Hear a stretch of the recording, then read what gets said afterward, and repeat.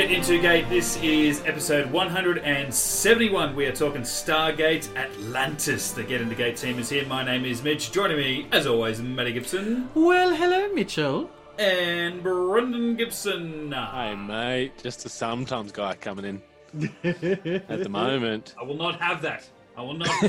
Look, we are stuck in COVID times, so we are doing this from separate locations. Maddie and I, though, actually Not tonight, today. Look, we're able to touch each other. We're touching each other right now. And look, listen, if you're on Patreon, you could see it. yeah.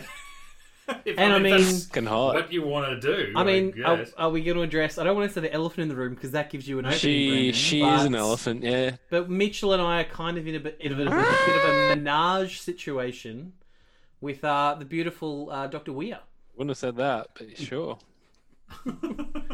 So check that out on the old Patreon. Well, we are doing the Storm and the Eye. Twice the Weir for your enjoyment, Brendan. A 2-for-1 as far as Weir. Weir gets wet. Soaking Can I wet. just say, like, if those out there aren't aware, I fucking love Stargate Atlantis.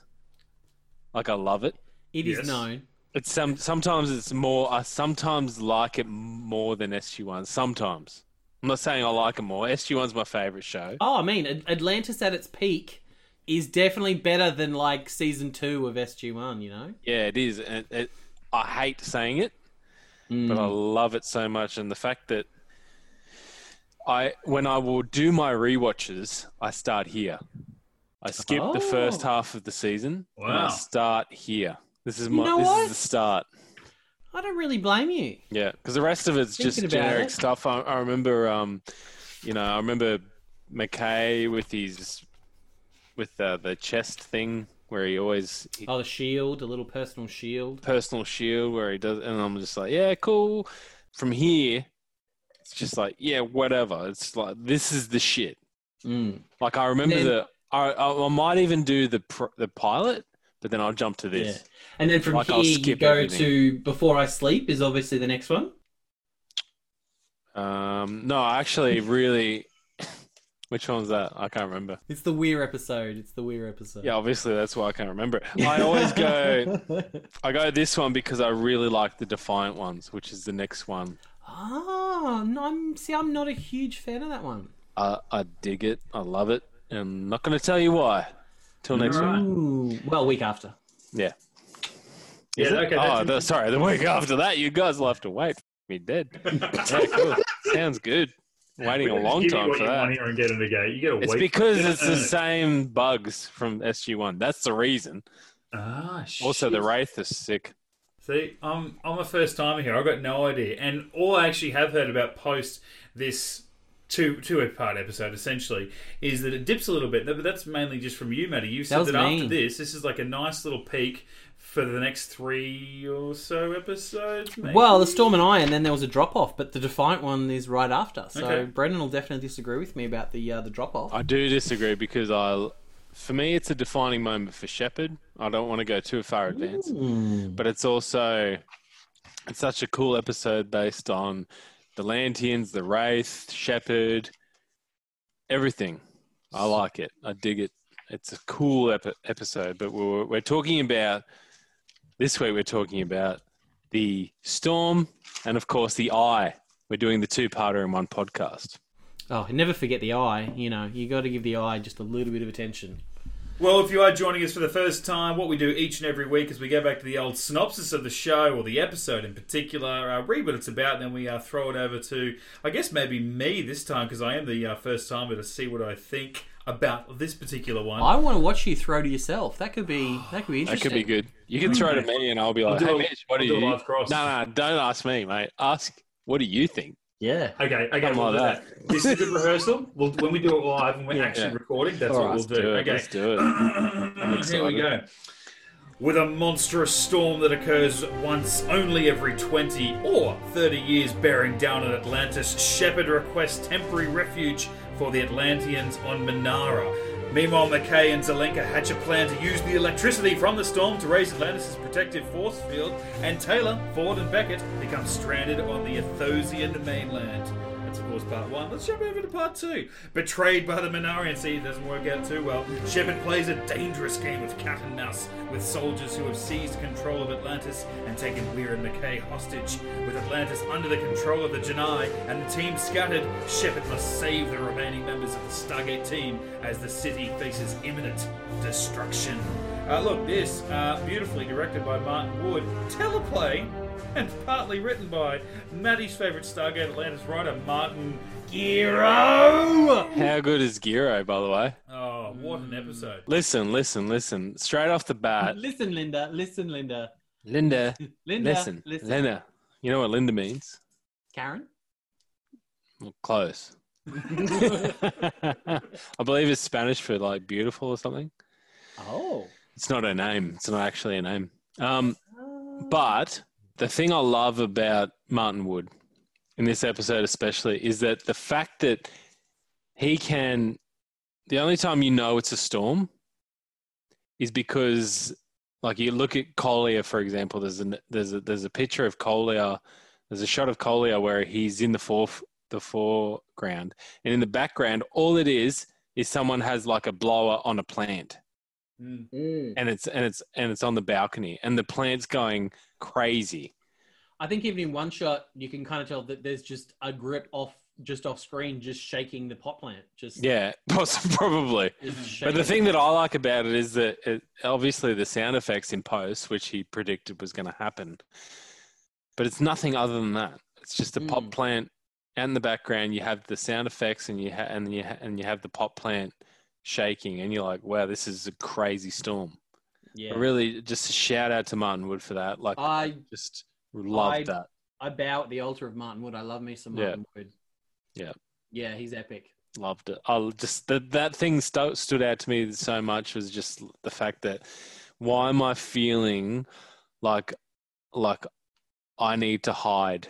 You know what I mean? Like, I feel like there's a storm. I need to hide. There's a reason why Shepard is really under the pump. Yeah. Because obviously the Jedi are in there. There's a massive storm coming, and it's just because he's got a blower on a plant. Yeah. Oh, that's amazing directing. Yeah. I love it. And I probably said this before, but these days, especially with dialogue, I think writers honestly write too much. Like, they write dialogue based on how people feel, and I think that the actors should be out. It should be in italics, so the audience unable to read what is in the script. But the actor themselves can read it, understand it, and emote. Whereas these days, a lot of the time, like I talk about Punisher in the Marvel universe, especially in, I think, season 2, the main villain talks about how much he feels like shit. Yeah. And it happens for a lot throughout, like, I want to say like a third of the whole series, and you're like, can't you just act it? Yeah. Why are you saying it? There's a lot of writers out there that are saying dialogue the way that people are feeling, instead of actually, no, let the actor do it. Dude, this is gonna blow your mind. So after sending you the video I have, Kevin Smith from like Jay and Silent Bob, he's Silent Bob. Of course. He directs a lot. He's directing a lot of the CW shows, Supergirl and The Flash and all that kind of stuff. He did a stand-up special just before it was literally the day he had his heart attack, like 2 years ago. Right. He came off stage from this stand-up show and had his heart attack. So I was watching the stand-up show, and he tells the story of the first time he directed. I think The Flash was the first show that he directed out of all of them. Yeah. And it's all shot up in Canada. So he flew up to Canada and did it, and he had to have what was called a tone meeting with the executives back in LA. So he gets into a boardroom, gets on a video chat like this. They go, okay, act 1, scene 1. So in this scene, this is what they're saying to Kevin Smith. In this scene, everyone's happy. Everyone's happy in this scene. This is a happy scene. All right, act 1, scene 2. Worried. Everyone's worried in this scene. This scene's about worry. And they literally went through every scene and did that all the way through. And I'm like, no wonder why those CW shows are such garbage. Our focus groups tell us that people only like to be happy for 12 minutes. They want to go through some kind of dread. See, the audience these days, a tough generation. They've only got an attention span. Their emotions need to change every 7 to 12 minutes. Jesus Christ. Do you know what makes a really good scene for me is when one person might be happy and another person in the same scene might be worried. Stop it. And there's you some mean like kind real of life? There's some kind of conflict between the two people in the scene. I mean, that's just me. That's how I'd write stuff. But well, to get on to the Art of Marty, I know, Matty, you joke that Martin Gero is your Atlantis version of Robert C. Cooper. He's kind of done a Cooper in this two-parter. Well, I've seen Cooper do it a few times where you look at The Storm, story by Jill Plodvogel. Jill, let's just call her Jill. Teleplay by Martin Gero. I'll fill this one, Mitch. Blottervogel. Oh, Blottervogel. Yeah, I was going to real... Got to be confident, that's it. Yeah, that's perfect. So, story by Jill and teleplay by Martin Gero. Mm-hmm. See how I confidently avoided it? Jill, she's Great crushing time it. to take it to court. That's great. God, she's crushing But then, come the Eye, part 2, just straight up written by Martin Gero. Yeah. So the first, like, he's Look, like... Gero took the premise, and he's just, Jill, Well, that's basically... calm the down. I got this. You know what I mean? And to there's be no honest, way like, you he can play should. your own story He's there. amazing, Martin Gero, if you ask me. You know, look, Mitch and I are in the same room tonight, so we don't have room to wheel the piano in. But I was reading the visual companion for Atlantis, and it basically tells the story of Martin Gero had sold the story for that piece of shit that he wrote a few episodes back. Then they said, "We're going to hire you. Come in." So he, like, first day in, he's walked in with all his gear and sat down. They went, "We've got this story element, which is obviously Jill's story element of a storm. She had some other stuff. We're not using it, but it's going to be the mid-season finale. So here you go. You're going to write that." And he apparently shit himself when he heard that was the case. But yeah, they basically just said, "There's a storm. Go." Look, I love this episode. That's why I always said I start my rewatch with this episode, or at least I watch the pilot, then jump to this, because I really enjoy the storm. I think the way Martin Wood, like I said, portrays the storm is like you feel like you're overwhelmed by the storm, but also the fact that I hate the Jedi. I hate them so much. Not only because they're a bad guy, but I think they're a bad guy. Yeah, like, they're not good. I find Collier's refreshing, though. Like, Collier is menacing. Yeah. He's a good menacing. I think they start to rely on him a little bit too much. Like, I think maybe he's in the show a little bit too much. Oh, yeah. Collier. And such a weird name. Yeah. And you can tell that, like, Shepard has an issue pronouncing it. Like, they even say it in the episode. Like, that's hard to Yeah. pronounce. Yeah.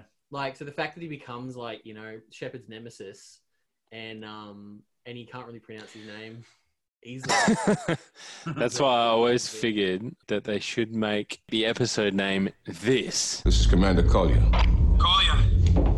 That's a hard name to pronounce. Is that a first name? Collier? Collier? Collier?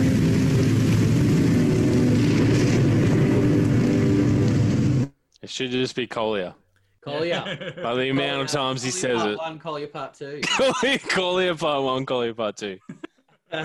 This guy thinks he's legit and Steven Seagal motherfucker. Yeah. Like, he comes out, that's his first appearances in, like, the black. The guy's clearly overweight. He's not in shape. And he just up those two guys. Oh, actually, I love that he's in this. Robert, is it Darby or Darby. Davey? It's Darby, right? Yeah. It's spelled obviously Davey, but it's Darby. I love him.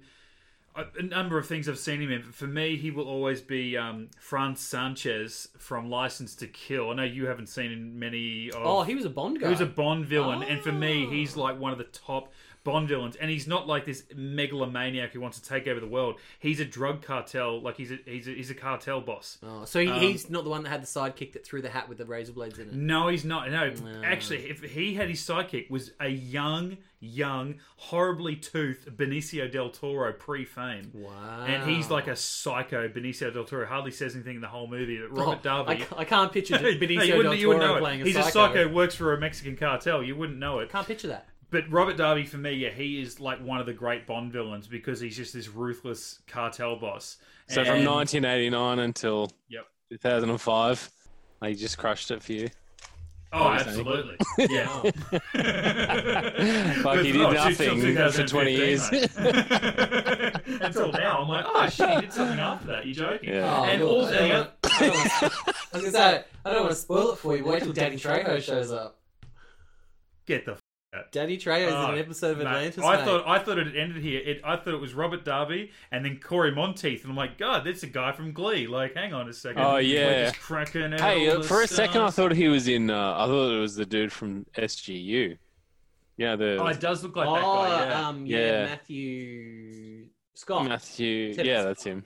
Well, the funny thing is Corey Monteith is also in 200 when they do that bit about like the the young about the people. young The like young OC SG1. style SG1. Yes. Oh, really? Corey Monteith is playing the Mitchell character. And that's ironically that's what SGU is. Arguably, a lot of people think that. And But I guess the other connection. I'll watch Matthew Scott do anything. I yeah, think the other God, yeah. connection too that was fun. Especially was, Chloe. Oh yeah, there's the Stargate porn we need. all over my head. That's good. That's a good thing. That forget this happened. God's sake. Well, the other connection for me is because the other big thing that I know Robert Darby from, it was only a year before he was in the Bond movie, and when he was in Die Hard as a secondary at best character. He comes in as a FBI agent, I want to say, Agent Johnson. There's two Agent Johnsons, a black and a white guy, no relation, as they point out. And this story, after about 3/4 of the first episode, becomes Die Hard in Atlantis, which is awesome when you got a character like Shepard, who is Atlantis' version of O'Neill, who is this show's version of McClane, who is this very well equipped, very well trained, very perfect for the situation, whether it be cop or soldier or whatever, but has no respect for the situation in a way, has no respect for his adversary, for his enemy. And I liked them playing off each other, whether it would be O'Neill, whoever he would take on, whether it's McClane and Hans Gruber, or you've got here Shepard v. Collier. I loved that part of it. So, Robert Darby in this, I was actually stoked because for me, he's like that guy from Three Things. And same with Cole Meany as well. I like that he, for me, is, he's that guy from, 2 or 3 movies that I've seen. I've got a Cole Meany action figure just over there. Oh, is that that's one? I've got two. I've got 2 Cole Meany action figures. That's very close to a that's one, Matty. I mean, my entire Star Trek collection's in the background, so I feel like that's one straight away. The fact that you have Dr. Weir in the foreground is very unsettling to me. Is she staring directly into your soul? Like, do you find it hard to look? I'm looking at her boobs more than anything. Is that good or bad for you? Can you take it off? No. Like if she was nude, it'd be okay. That's about as much as you get, buddy.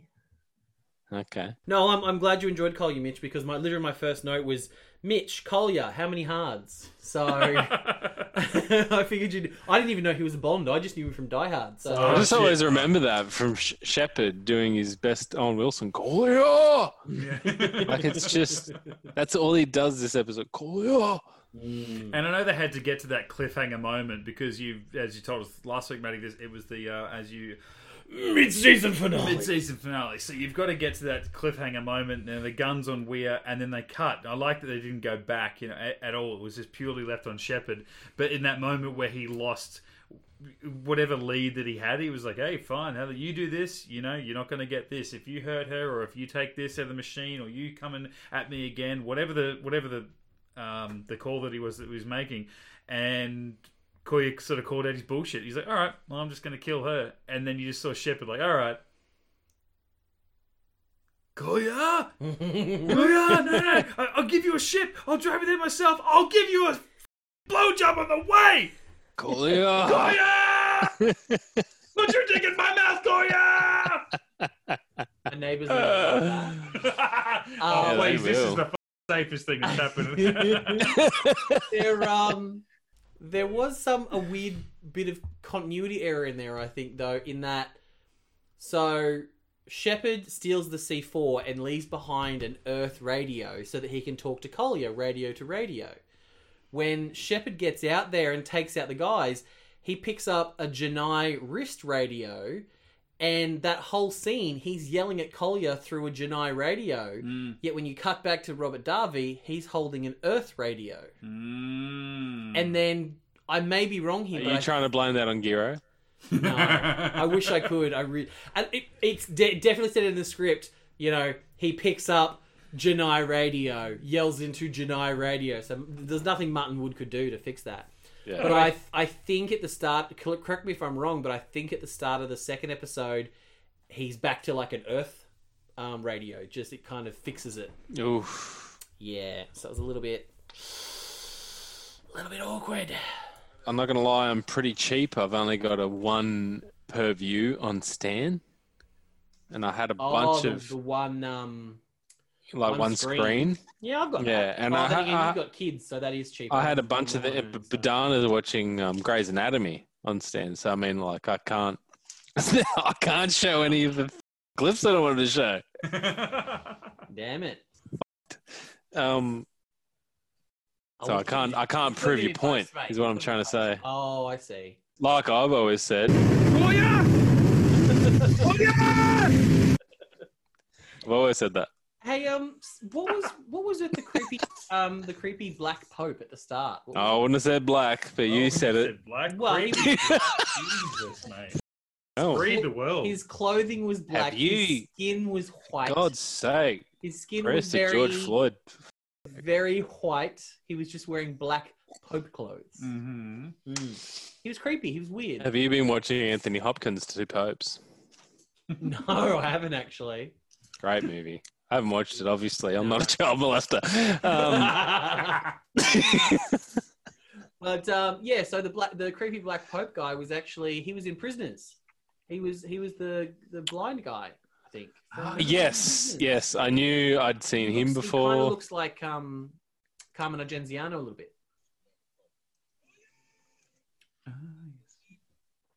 What are you doing now, Brendan? We can hear something. What are you? Can you hear it? Oh, that's I can annoying. hear a little bit of something. No, I just heard more Collier yelling. So That's cool. Can't get enough of Collier. That's kind of weird because I wasn't sharing, but you could hear it. Probably picked up in your microphone, I think, just very. Yeah, that lightly, makes sense. But yeah, so they were the Manarans. So back when we met the Janai and we got hooked on the whole building nuclear weapons instead of finding food, remember like 3/4 of the way through or towards the end, and Weir goes, "Oh, Sergeant Bates made contact with these people and managed to get some food." Yeah. They were the Manarans. Yeah. So they're bringing them back. But then there was that weird thing where there was that one piece of shit drunk Athosian who had a GDO, and that's how the Janai got onto Atlantis. They gave some random fucking Athosian a GDO. Was he Athosian? Yeah, he was because he had a GDO. Yeah, and that's how they got it. So he was obviously off-world drunk, bragging about how he lives on Atlantis or whatever, and that's how the Manarans have got him in. And well, I assume that. And then, I took it as being like a Manaran who's a farmer that was the ones giving them the. But I guess he's an Athosian. Yeah, that would make more sense. He'd be Athosian. Why he would have the GDO? Like obviously there was he was drunk. Those two said, "How do you work this GDO?" And he's like, "Oh, it has to be me." Obviously, he's lying. Yeah, he could give them the code, but he just wanted to survive. Yeah. And then those two idiots of Atlantis. Oh, of all the only two people you would leave on Atlantis, it wouldn't be those two. Yeah, for God's sake. Look, the one thing I will give him is he was right about the bacon. Like he was right about bacon. Yeah. Like I'll give him. That, I was with him up until he said, yeah. "Open the iris." Drop the shield. Because I was like, dude, at this point, I've worked in tech support for so long, where it gets to the point where you need an excuse not to help someone. You know what I mean? So it's like, hey, we got incoming. He's like, hey, nah. Look, listen, we're shut down. So you're going to have to dial someone else, spewing for you, and just hang up. Like, there's no way you dropped the shield for those people. And then, you know what? They got shot in the face and they deserved it. That's all I can say. Yeah, I think they did probably deserve it, And I was with him for the bacon, but no. So, yeah. Not after that. And just for everyone listening, your tech support is second to none. I mean, we were struggling trying to set up this new setup so that Mitch and I could both sort of record from the same place, and Brendan down the line gave us that great advice of have you turned it off and turned it back on again. Well, it worked, didn't it? Because it was my fault. That was the best part. Is you're like, oh yeah, Yeah. click this, click this. Listen, turn it off. It always Well, happens you're in. on Zoom. Great people, but they're dead. Oh, they want You us got to hang to up and go. start again sometimes. Great people. How shit was Rainbow in this episode? Oh, God, he annoyed me. Do you know? And hell, You know what I found really, really gross though is when Beckett kept calling him son. I'm like, listen, son. would ya? Listen, Like, when it comes may as to well- Beckett, he may as can well do call no him- wrong for me. Yeah, but he may as Do well no wrong. You may as well be bloody Bert Newton calling him boy. Like it was a bit icky for me. I was like, oh really? I You know, liked just it. aren't that different. I liked it. I had a timestamp here: 6 minutes and 48 seconds. Carson talks about boots. I don't really have the right boots for this. I thought I was going to give an inoculation to wee baby, Yeah. and I eat babies. I love a wee baron. But at the same time, right? This is what I want to announce to you guys: is that Uh-oh. Carson has an infatuation with boots, but not only boots, shoes, any kind of footwear, boots, shoes, footy boots, stilettos. Oh. He loves them, and I'm just going to leave it there up until this point. So it's Okay. just something, just a little mental note. This is a mental note to take note Right. that he has some kind of a foot fetish, and I'm not going to mention why. Do you think could it be related to the fact that it's a Canadian production? He keeps hearing everyone say a boot. Yeah, what that. you took in the boots. Yeah, what you Haven't what got the you right boots for this. Boots, yeah, boots. Got I like stilettos. I don't He remember does it. Carson ever talking about stilettos, but I'm excited to hear Look, it. mate, he has a foot fetish. Let's just keep it at that, and we'll talk really about that needed later a scene down the line. in the end of the maybe mid credits or something put back in where they're actually Yes. pulling away the dead bodies of those two stupid soldiers that took the iris, the shield down, and then they're just wheeling them off to the morgue, and he pops and goes, "What you doing with their boots?" Absolutely, Boots. I'd like Keep those the- alien Keep the boots. blood on that. absolutely. I did like the moment between him and Ford though, where it's like, "Are you telling me to shut up again?" He's like, "Again." Again, That wasn't like I bad. did. didn't mind Yeah, I liked some of it. Like some of it for me, Carson should have been like he should have been shitting his pants more instead of it. like you're like military. You can't tell me what to do. He was Like talking he back should have and been like forth. all right, whatever you reckon, Ford. Yeah, like Ford was in command on that jumper. Ford was in command, Yeah. and he's really like, "Oh yeah, we're not doing that, Sonny. Oh, it's not like flying through a wheat fields or whatever." Like I was like, "Come on, mate." It's not like, it's not like having dozens Han of boots Solo around you and is it? feeling super Um, comfortable.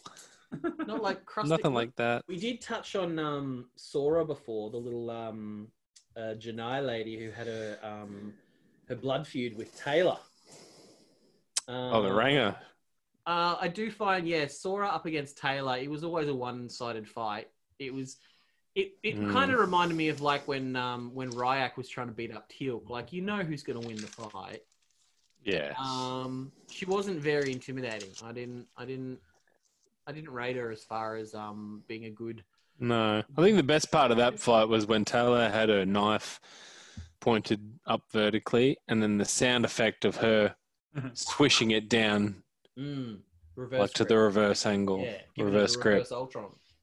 That was the coolest bit. Other than that, it didn't need to happen. And it kept Well- cutting back to the control room, which is more interesting. And then cutting Yeah. back to a no one cares about this fight. Because obviously Taylor doesn't die. Well, and then God's obviously, sake, they've put so much money into that shit wig. Taylor's wig, it's Yeah. pretty bad. Like, there's no way she's dying. And then obviously there's a scene missing because basically after Taylor throws the knife into like the solid Atlantean ground somehow, like the base, like the metal floor, God, yeah. and walks away, and then Sora starts walking after her, and then you see her 3 seconds later, and they're both helping Beckett into the control room, and then we never see Sora again. At the end of the episode, they say she's locked up. She's locked up. I think they reference her. They reference her once in, I think maybe Brotherhood, but we never see her again, and we never get any resolution to whether she was released or. It was funny watching it with Maddie because I actually got to watch the end of episode 2 with Maddie, and I got alive as it was happening.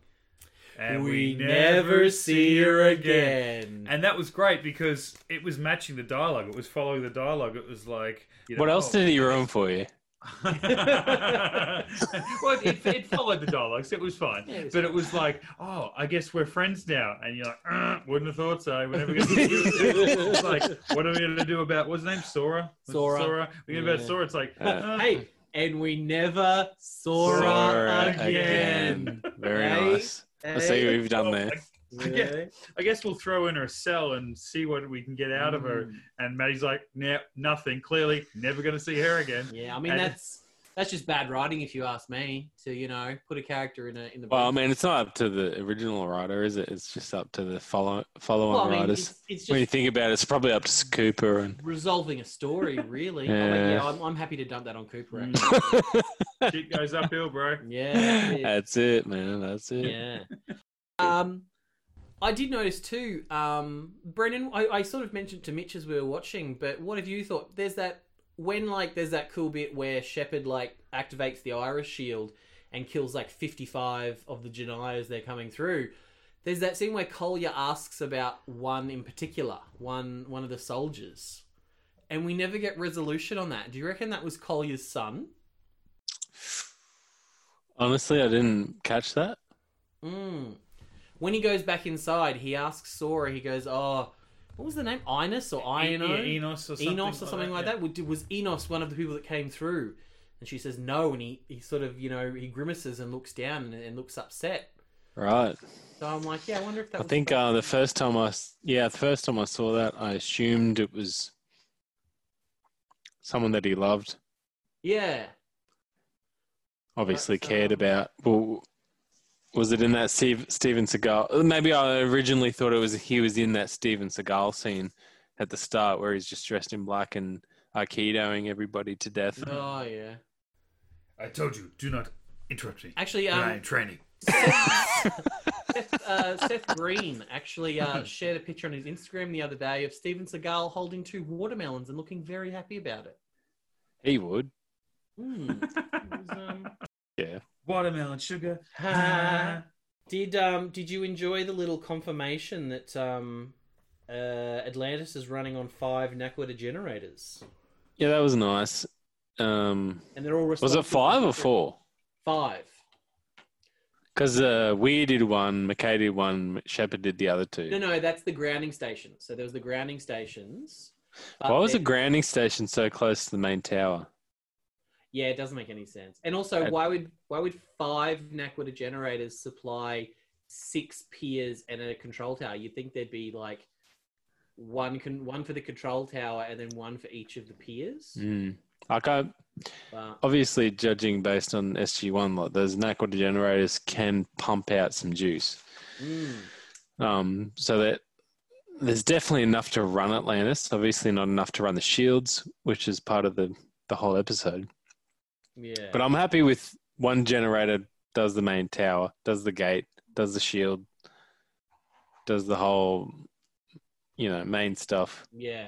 And that's 5, I don't know. Obviously, that's the reason they just brought 5 with them. Oh, yeah, good point. You know what I mean? Good point. I just wanted to mention this to you, Matty. I actually, I'm here too, but me, right? My drag. yeah, Mitch, but the main token is that I actually didn't mind Weir in one scene. Oh!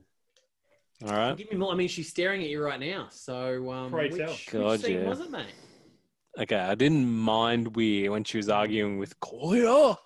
Oh.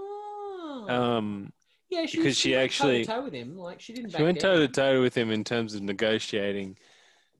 Her negotiation skills came out, which is pretty rare, but considering in SG1 she was a negotiator with the UN, and you never seen it now up until today, which annoyed me.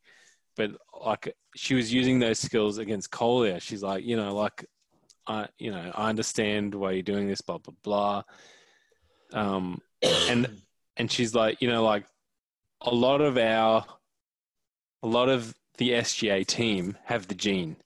So they're direct descendants from the ancients. She said, not me, but a lot of my team do. And he's like, what makes you so, so glorious and Arrogant, great, wasn't she? and She was arrogant or something. something like that. It was a good scene, but until the point where she's like he goes, because you're from Earth or whatever, that you think you're all that, and I was like, okay, now tell him that the ancients built Atlantis on Earth. Yes. Yeah. You know what I mean? And she just didn't say that. Yeah. And I was like, that you ruined your own argument. Like, obviously, to the point where she was trying to argue, like, we belong here. Our team needs to be here. And then he's like, well, what makes you so different? You're not even from this galaxy. And she's like, yeah, but dude, I'm from the planet that Atlantis was built, where the ancients came from. She didn't say that. That was like the poignant bit that she needed to explain. Well, and yeah, she just fell flat. Something that I don't think it's ever explicitly said in Atlantis is that they say that, the ancients, populated the galaxy with the humans that are there, like Taylor's race and Collier's race and all that kind of stuff. But none of them ever seem to have the ancient gene, which means they're not. It's almost like they're like a separate species.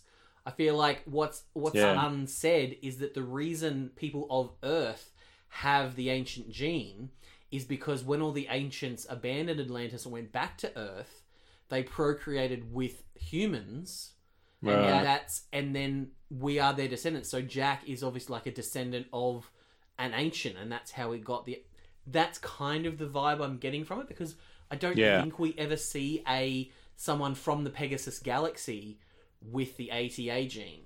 Yeah, I agree. Obviously, that's something they created for Stargate Atlantis, which is f***ing cool. I dig the whole concept. Yeah. And, I agree with you. Like, she's like, we are direct descendants. Don't know why you guys aren't, because the Atlanteans the ancients actually created you. But the ancients made you. The ancients. Yeah, that makes sense. The ancients, my grandma, like so hard. Yeah. That's why we're more awesome. Like, I like we're finding a common ground here, because I have to say, after when she didn't say that Atlantis was built on Earth, ruined it for me. Yeah. Back to the basement. Weird. And it's don't get too excited, Matty. It's fault as it is Martin Giro's fault. But I did find in part 2, her and McKay just yelling in the rain kind of dragged a little bit for me. I feel like there was a few too many scenes of that, and so many times where Collier's like, "Oh well, sorry, you're dead," and then doesn't kill her. Like, I feel like they relied on that too much. It's like, well, hey, you're Shepard, dead. Dr. Weir is dead. How do you like them apples? And he's like, really? Yeah. I didn't mind her. Like, she was alright, I guess. Oh, I mean, I always loved her from Weir, but Giro just didn't. If she's dead, that's fine. Oh, it's also fun. Come on now. No, I'm talking about that's what Shepard thought. The whole mid-season finale was oh no, Weir's about to get shot. I mean, so when is the finale? The end of Storm? Yeah, is that the finale? So that was episode 10. So that's halfway in the season. So they took their break for a couple of months over Christmas or whatever, and then came back. So I really enjoyed the whole Shepard, John McClane, Die Hard. Yeah, that was good. Thing. It was really, really cool. Even, I mean, they didn't have to do too much. Like Martin Wood just had the CGI effect, or wasn't even that much of just like 4 blips. 3 of the blips disappear, and Shepard's remains. It just feels cool. They had to save all their money for that big cum shot at the end where the shield comes up with the tidal wave. Yeah. But yeah, just looking at the dates, the Storm aired on the 17th of September 2004, and the Eye didn't air until the 8th of November 2004. Yeah, great year, by the way. Oh, this episode, the Storm aired 3 days after my 20th birthday, mate. It's a great year. Great people. Great people. If they want to sponsor the show, calendars. It's so funny. Like, I was a huge fan of SG1, and I just, for some reason, I just did not want a bar of SGA. I just didn't want a bar of it, and it wasn't until my cousin Joz, who we've had on the podcast before, Double Jeopardy, in particular. Oh, Vinegar Stroke. The Vinegar Stroke guy. That guy. Great people. And he was like, no, you got to give it a go, because, you know, they've got McKay, and they've got a couple of, they got like an O'Neill type. I'm like, all right. And like I actually found it the other day while I was packing.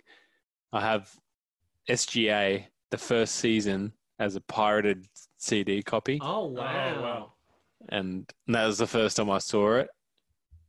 And it doesn't surprise me that now throughout my rewatches, this is the first episode that I start, because the first half of the first season was like they were just trying to feel around where they were at, Yeah. even Very in much like terms of the SG-1. fandom. Like SG1, season 1 had, stuff Yeah. you just don't go back to. Yeah, it's true. It is true. Yeah. Trying to find their feet. But Yeah. I find I have from to now say- on, for me personally, from now on, SGA is as good. Maybe not from now on, but like they're hit and miss. Where SG1 was consistently really excellent. SGA is, some episodes are way better than SG1, and then the next episode you Yeah. get way worse. I would say That's the way I feel about it. season 2 and 3 are some of the best Stargate there is. Like season 2 Yeah. and 3 of Atlantis. 4 and 5 do lose me a little bit. Oh wow, it's just like Sea Patrol, season 2 and 3 being the best. And, I've always said that. Yeah. yes, great I mean people. Atlantis is basically just Sea Patrol, really. I think for me, the whole Weird, Taylor, Lisa McCune. the Taylor storyline loses me. That's the only reason Yeah. that it loses me. Yeah. Without No, giving anything away. I definitely agree. I think after this, I'm not a huge fan of Defiant One, but I don't mind it. I haven't seen it in a long time, so I'm interested to see it again. But I know the two after that, Hot Zone and Sanctuary, can, as Michael Shanks would say, eat my asshole. Check What did he say? check Twitter for that one. For those who don't know, Michael Shanks just went off chops on Twitter. Oh. Eat the business end of my asshole, did he say? Yeah, maybe that was it. It was something like that. Like, okay, I was eating your asshole. I didn't know that wasn't the business end. It was graphic. It was vivid. It was I love it how him and his missus are just jumping on board the socials, just really virtue signaling their way through life. yeah.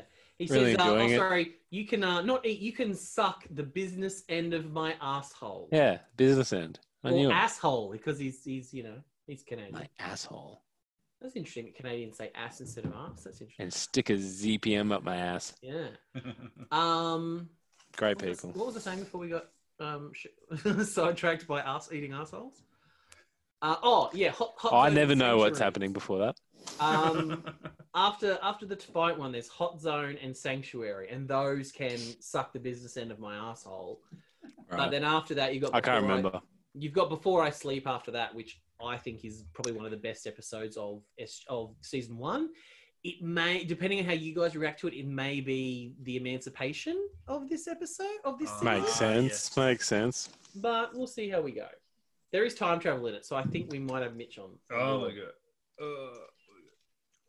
Now I wish I could remember them by names. I only remember, personally, I only remember probably first 5 seasons of SG1 by name. Everything else is vague. Sometimes I wonder in SG and Stargate Atlantis, I always wonder, like, they always say, oh, this is a Rodney McKee plan. Yeah, did you hear that I think it was in The Eye. He's like, why are we running electricity down the hallway to McKay? And he's like, that's a Rodney McKay plan. I Just, don't remember that. I think it was just remember like, the bit at the end where he's yelling at Collier, being like, "You didn't realize I'm a very arrogant man who thinks blah blah blah," and I'm like, "Oh, he's yeah, that was he's nice. self-aware. That's pretty good. I he like knows he's a that. dick. Like that's He's trying That's what I to, can yeah, say about me. he's trying to play that. But at one point, I think Rainbow and the Doctor come back, and they say, "Why are you running electricity conduits through the hallways?" And then Shepard says, "That's the Rodney McKee plan." And when he said that, I couldn't help but think, what would Carter do? Ooh. You know what I mean? Like at this point, they discuss earlier on that there's dozens, if not hundreds, of lightning rods. And so McKay's plan is to channel that lightning through the corridors into the power conduits of Atlantis to create the shield. He's inspired by Carter because he references Torment of Tantalus briefly. He goes. Did he? Yeah, he goes. It's like SG1 did a similar thing on it, and then he kind of got interrupted. So he did actually almost like acknowledge that he was taking inspiration from like a mission report that he read. Right. Because I was just wondering, like, what would Carter do in terms of, I think she would probably look in deeper as to why Atlantis has lightning rods instead of... Well, didn't they say, like, the reason those lightning rods are there is because when the storm hits, it hits the lightning rods and then grounds it out through the ocean, so they're not affected. But that's because Atlantis normally has ZPMs. So when the lightning hits Atlantis, it goes through it and is unaffected. Rodney decides he wants to harness the lightning to power the shields. Back to 1985. Yeah, so he's disconnecting the grounding station. So instead of the electricity being grounded out into the ocean, it runs through the corridors. But it does make you think, why would the Atlanteans make those corridors hyperconductive? Mm-hmm. Yeah, he mentioned that. And then I also think why for a base Atlantean base that's was created on Earth on land in Antarctica, however many millions of years ago. And why would they have lightning rods? Well, and even if you expand on that, it's a spaceship. It's a spaceship. Like it's designed to fly through space. Like that's how it left. Like it left Earth and went through hyperspace to get to the Pegasus. Galaxy. Yeah. Why would you need lightning rods in space as well? Yeah. So I just thought, what would Carter do in terms of, would Carter look a bit deeper and say, why is there lightning rods? Maybe there is already an inbuilt system where you can harness that energy. That doesn't turn the corridors into death traps. Yes. Yeah. That's what I was thinking. I couldn't help but think that when he said it's a Ryan McKay plan, because every time in SG1, right, if McKay's there, he always has this weird, reckless plan, and Carter's like, no. It needs to be this. Very true. Very true. Like, and I don't want to, like, McKay's one of my favorite characters is my favorite character in Atlanta. So I'd never want to second guess what he does, but I also wonder what would Carter do. Yeah. And there is a running theme of, he has these very reckless, high stress plans. Like by the time, you get to like season 5, he's like, hey lady, I've got a plan. Like he, yeah.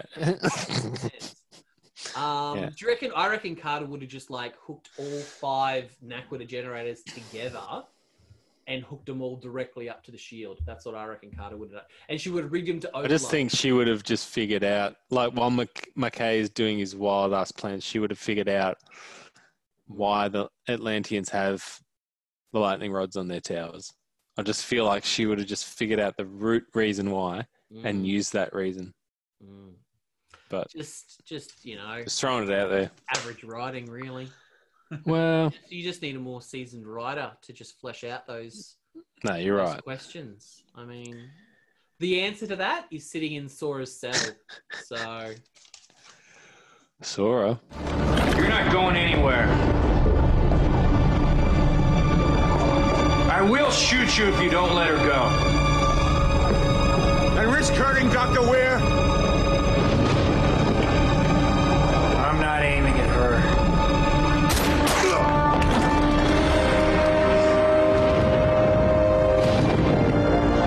Find Taylor and Beck and make sure it's all of them. Sorry about that. I had to, okay.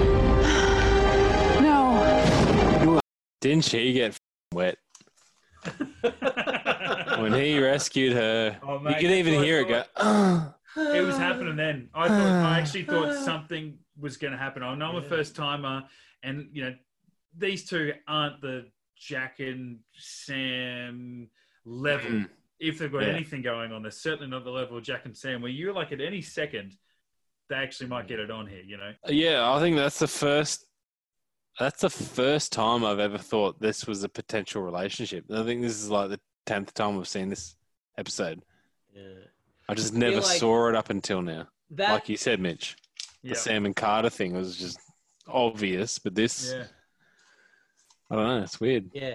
Her going, like that was basically her non-verbally saying, just when I thought I went again. Yeah. God, yeah. I feel like they do play it off a bit, especially in the first couple of seasons, where it's like 1 minute he's flirting with Weir, 1 minute he's flirting with Taylor, and you don't know which way he's going to go. It's very weird. I mean, he's a handsome guy, and they're the only two females on the show, so I get it. Secretly, he's with Ronan, though, isn't he? I mean, obviously. Eventually. Yeah. No, he's with Sora in the, Sora. in the cell. He's got chained up in his 50 Shades dungeon. Just She loves her it, every though. day. I've seen her. Yeah. I did find it weird how he had the interstellar wave. You know how there's just a Maddie gigantic wouldn't know that wave. because it's a Christopher Nolan film, so... Yeah. Oh, that piece of shit movie. Oh, yeah. Was there a... Awesome movie. You should shut your mouth. I called it the Deep Impact tsunami. I wouldn't have thought so. Yeah. I wouldn't have said that Happy 50th ever. birthday this week to Mr. Christopher Nolan. Thank you for all 50. you've done for modern Big cinema. five. He can suck the business end of my asshole. That's what his last 3 movies And look May like. 10th be forever pushed back on its release date until you are happy, Mr. Nolan, that the world is ready to see it. Oh, just push it back forever. That's fine. Well, I enjoy Inception. Okay. Well, maybe you'll enjoy Tenet. Tenet looks like it's more Inception than any of his other films.